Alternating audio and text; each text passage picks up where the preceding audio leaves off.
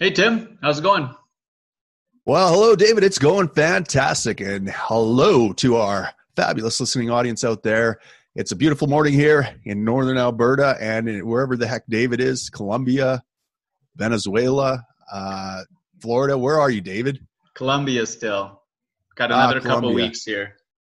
Do you have come across any scopolamine, come across any donkey humpers? Not yet, but I'll keep my hopes Not up. yet. All right. Well, have you done anything cool there?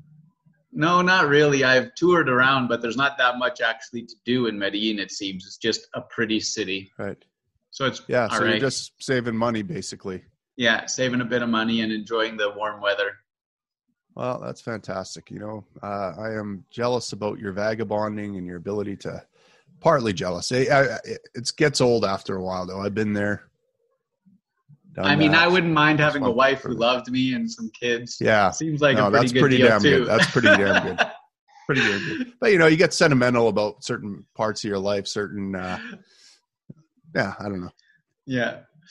You can have fair. some fond memories of it. Let's put it that way. You're bringing back fond memories. But, I wouldn't want to go back there. I would not want to go back. I would not want to be you right now. Let me tell you that right now. Her. Well, I appreciate that. Today we wanted to talk about the pipeline protests, and you'll have to give me a bit of a download and the listeners a bit of a download on that. But in particular, you're interested in including or focusing on the Indigenous aspect of these protests because, I mean, this is something I'll want to dive into deeper at a later point, like the Libertarian Indigenous platform generally and Indigenous issues broadly. But yeah. In particular, you mentioned, one of your party followers or party supporters reached out and said it would be great if you or the party could come out in support of the Indigenous peoples in protest of the pipeline. And why don't you fill us in from there? Yeah, well, I'll read you the messages we had back and forth just to give you an idea. I thought this was kind of an interesting mindset, and it's pretty I get this quite a bit. So here he says, so this is a guy, he's introducing himself. He's kind of just come across the party, I think, or whatever. But he says, "Hi, Tim. I see libertarianism as a logical political party and hope to get involved someday. Your 2019 platform had 4 outstanding points regarding Indigenous relations. I highly suggest making a comment in solidarity with the Wet'suwet'en protests erupting across the country. Other parties have been silent when it is clear that the hereditary leaders are the authority. This is political gold for our cause." Okay, so I read this and I'm not sure. I don't know enough about it. I've seen a bit on the news. I've seen some protests. So I start to do a little bit of digging to find out, well, okay, do the Wet'suwet'en people not want a pipeline? Do they want a pipeline? How would we know? And I come across this this video of the hereditary chief, who is, I guess, the hereditary leader, making a statement talking about how these protesters are almost all brought in from the outside. They're from international, that she wants the pipeline, that 100% of the people that live there want the pipeline. And so I sent him the message. I said, seems like the Wet'suwet'en want the pipeline to me if the hereditary chief is to be believed. And I gave a link to the video. And this is his response to that.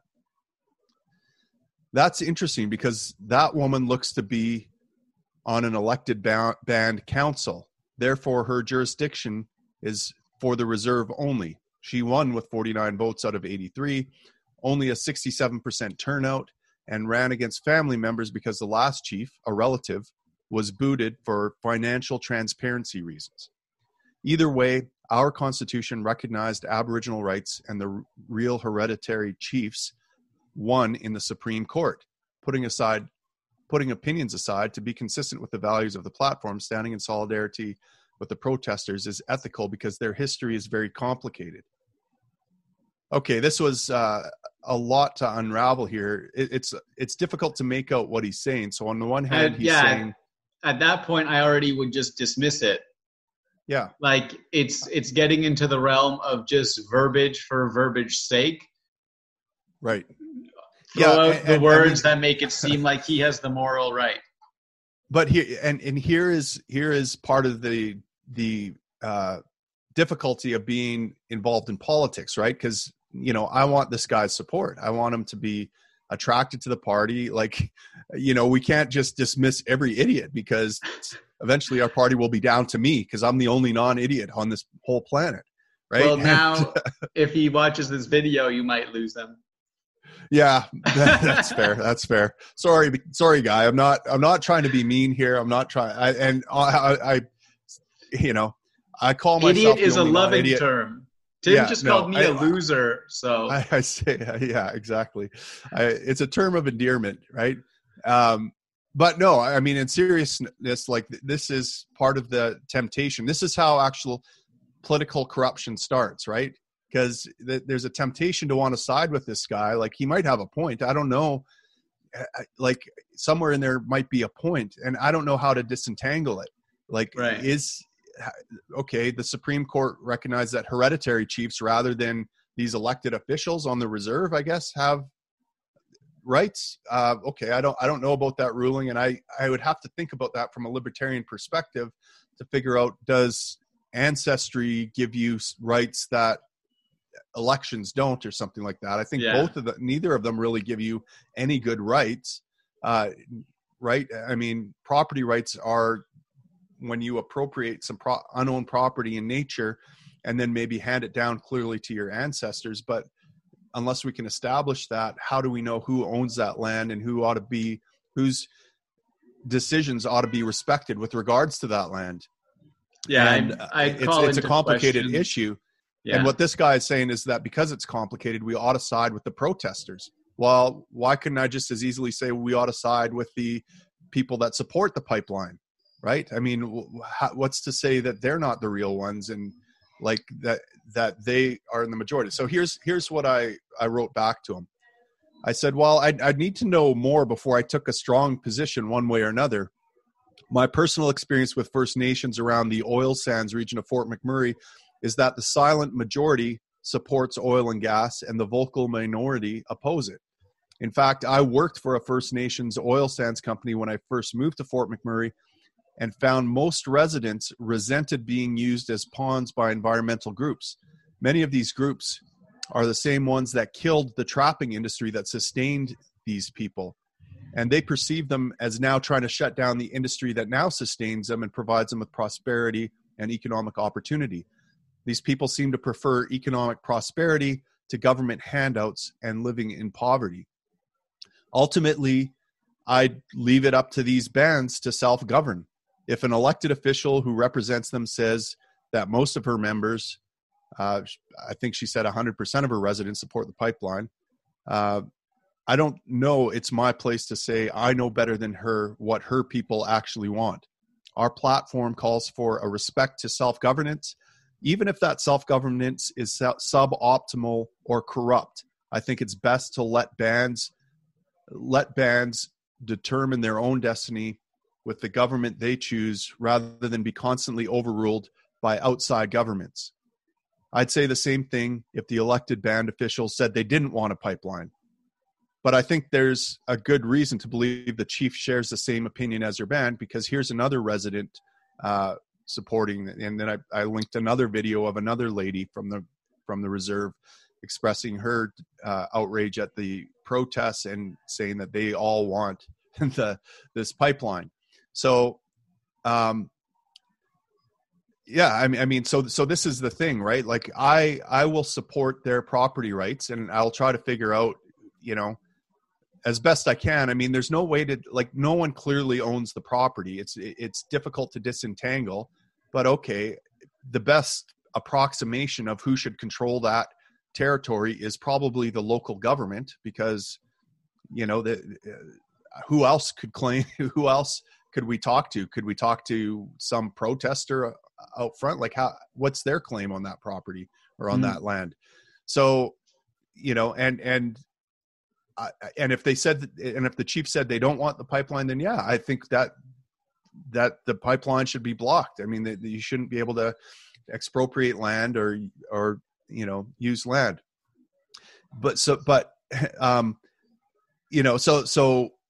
I don't think he would have the same thing. Like, I think if these people were out there protesting, saying, we want pipelines, we want pipelines, I have a feeling he wouldn't ask me to be in solidarity with those people, right? So, and so here's the crux of the issue I have with this kind of attitudinal disposition towards Indigenous people. It's that they are not people or something. Like, you and I want economic prosperity. Most people don't want to live in squalor and poverty. We want to have some self-determination over our lives, and Indigenous people are no different in my experience, because they're people, right? They want the same things you and I want. They want jobs. They want to self-determine. They want, they're going to, like this chief said, they want to be environmental stewards. They want to protect their land, but they can do that and still have economic prosperity. They're not worried about the environmental damage. They think it's overblown or whatever, and they think that they have proper safety measures in place to prevent bad things from happening to their land. So they support this because they don't want to live in poverty. They want economic opportunities.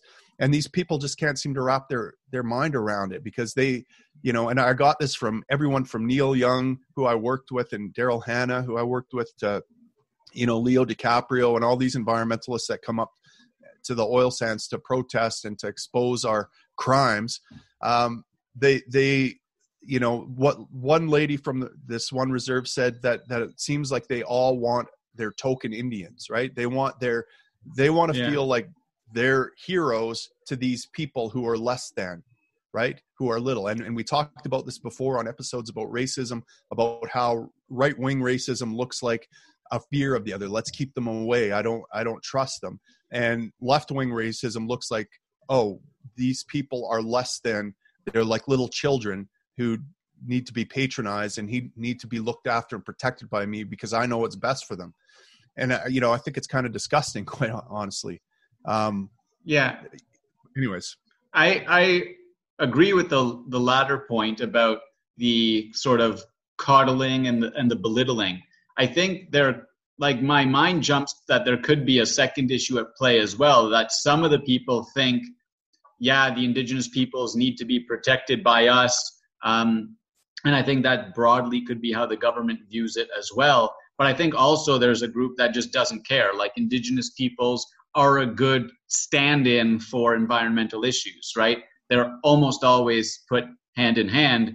And I don't often hear firsthand in the news from the Indigenous groups themselves. I just hear that we have to protect Indigenous rights, so we have to protect the environment, as if they go hand in hand, and as if it's a given that every Indigenous person cares first and foremost about the environment and not their own prosperity or their own wealth. Right. So and let's put it this way too. Like, none of these environmentalists have actually spent any time in a First Nations environment.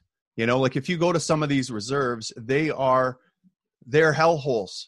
Their poverty, there's drug abuse, there's it is terrible. You go into these houses, I work EMS, so I've been to a lot of, and I've worked on the reserve, and these people deserve every chance to have economic opportunity that improves their environment, right? So this pipeline is going to dramatically improve the environment for these people in these communities. And, the environmentalists don't give two shits about the environment for people. They care about keeping some kind of pristine, wilderness for their own ego or something like that. Right. Ultimately, I don't even know if they care about that. I think they care about virtue signaling and propagating this.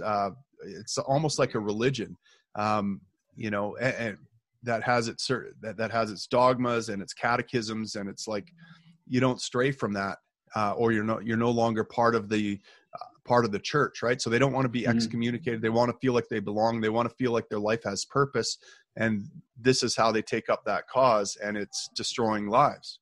Yeah, it makes me think of Alex Epstein, who wrote The Moral Case for Fossil Fuels. It makes me think of his kind of framework where he cares about human flourishing, but a lot of people care about minimal environmental impact, and that those two are at odds. But he doesn't necessarily say that explicitly, but he says it's much more important to focus on human flourishing.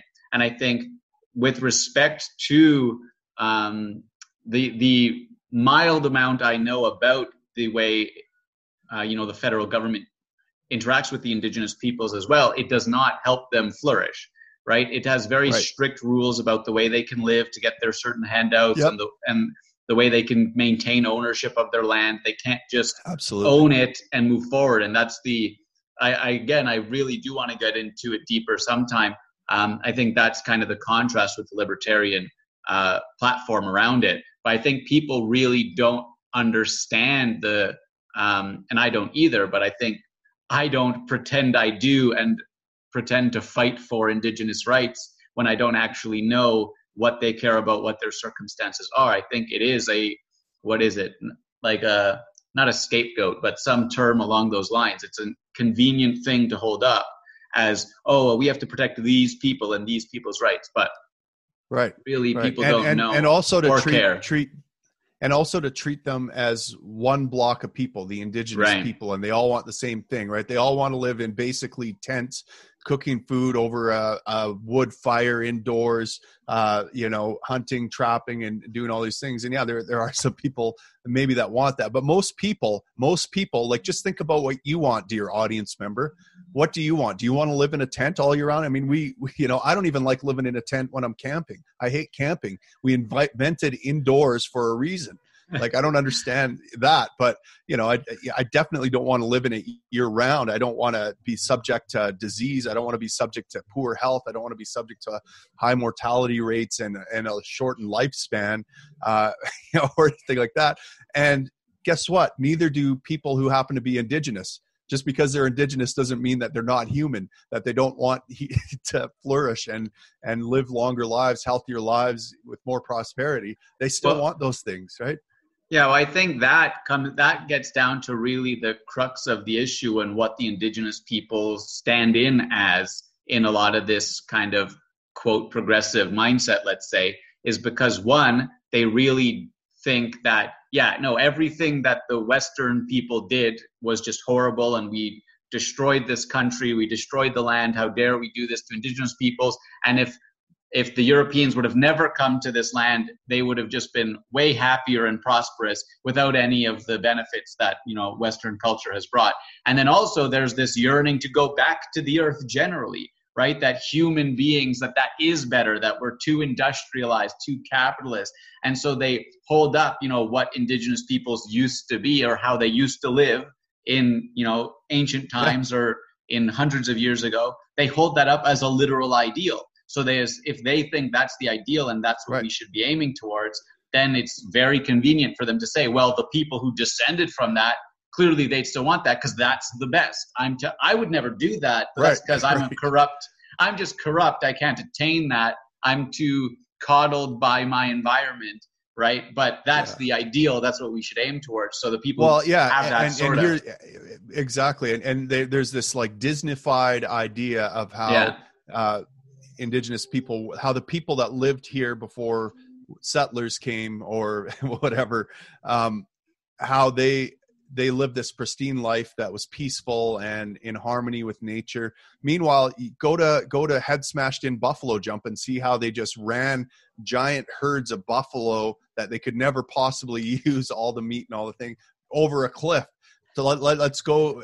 Let's read a little bit of the history about how these tribes continually warred with each other, took slaves, raped, pillaged. Like, it turns out they're humans, just like every other color of human across every other race and color of human across history and time.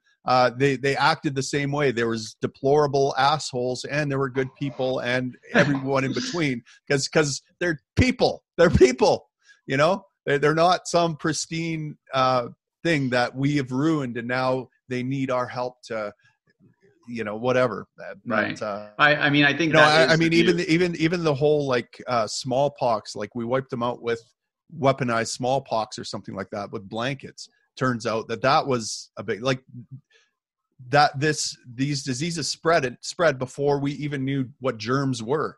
We didn't have germ theory then. So it wasn't chemical warfare. It was, so it was, it seems like it was accidental in that way. Like, I'm sure if they could have weaponized germs, they would have, but they didn't know how to do that back then. So, I mean, all these stories are designed to demonize. Well, essentially, they're there to demonize white people and esteem these other people. It's like self-flagellation. It reminds me just of like certain sects of Catholicism where you self-flagellate yourself, right?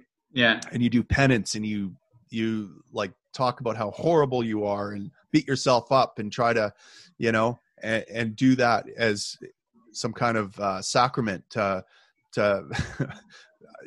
atone for something. Well, in this case, you and I didn't do anything. Like no one living today Right.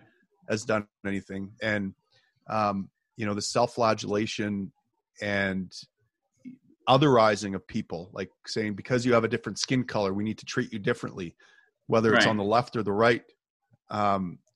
It's got to stop. Like it's ridiculous. And so in that vein, and in particular, I guess with regard to pipelines, because it's a continuous issue, but more generally, how do we start to fix that? Because in my mind, it's pretty obvious and pretty condemned when right-wing people are racist, and it's a lot more blatant in their form of racism. But when the left is racist, people just accept it and kind of go with the flow. So there is this continual othering of Indigenous peoples and other groups generally, right.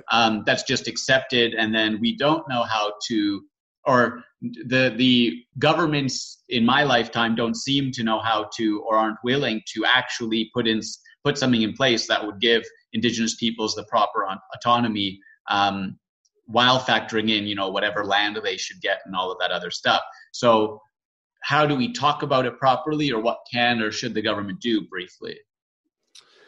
Yeah, well, I mean, if I were king, what I would probably do is something like, we need to rewrite the treaties, or even get rid of them, and just respect and treat each community differently, right? Like how they want to be determined.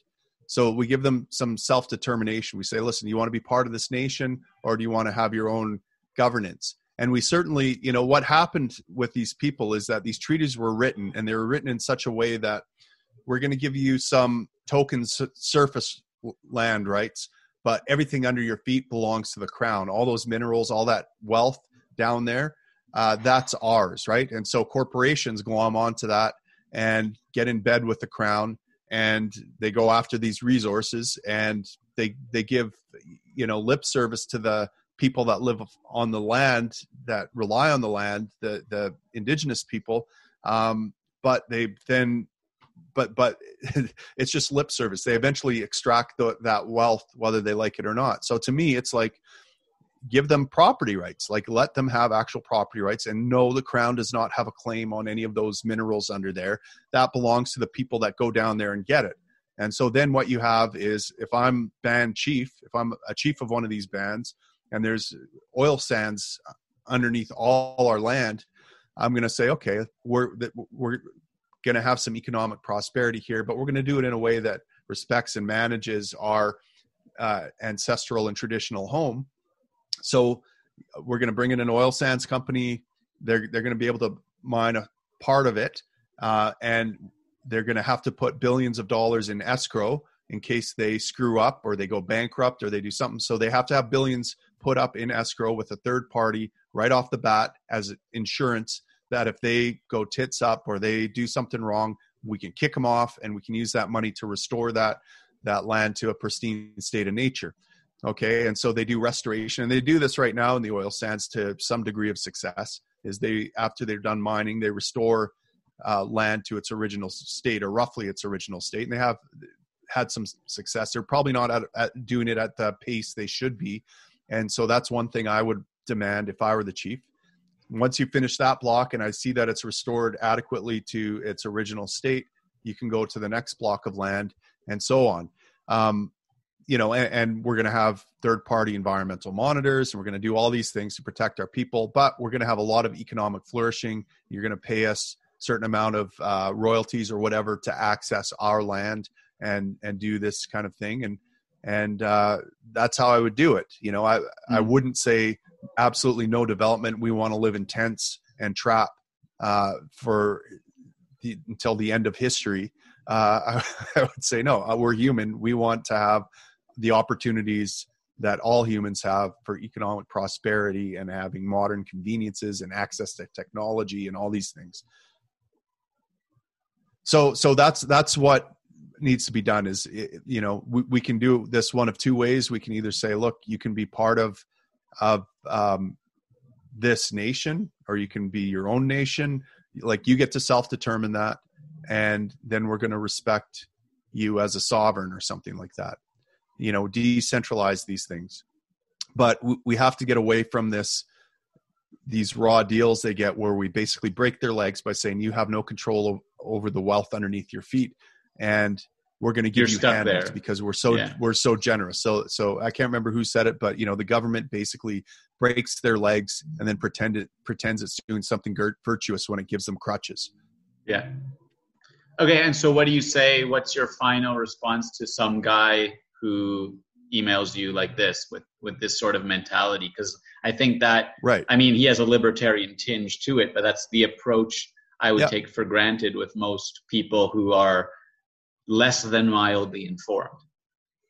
Yeah, well, I am willing to admit that I might not know everything here, right? I might not be aware of, that maybe most of the people that actually have a claim on that land don't want the pipeline. I can't find any evidence of that. I haven't searched deep enough, maybe. All the evidence I'm seeing is that they seem to support the pipeline. They want economic prosperity, which jibes with my life experience with people in general and Indigenous people as well.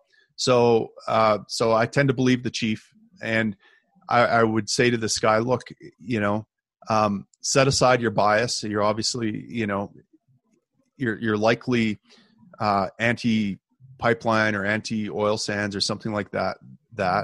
And would you support their right to have economic prosperity if it meant that they get involved in the oil and gas industry? Would you support their right? Would you go out there and protest people trying to shut that down if that was their right? And if you're not, if you say no to that, if you say no, I will only support blocking pipelines, well, then you don't care one whit about Indigenous people. You don't care one whit about these people. All you care about is your own cause, and it's hurting them. And that's not cool. Great. Thanks, Tim. Thank you, David.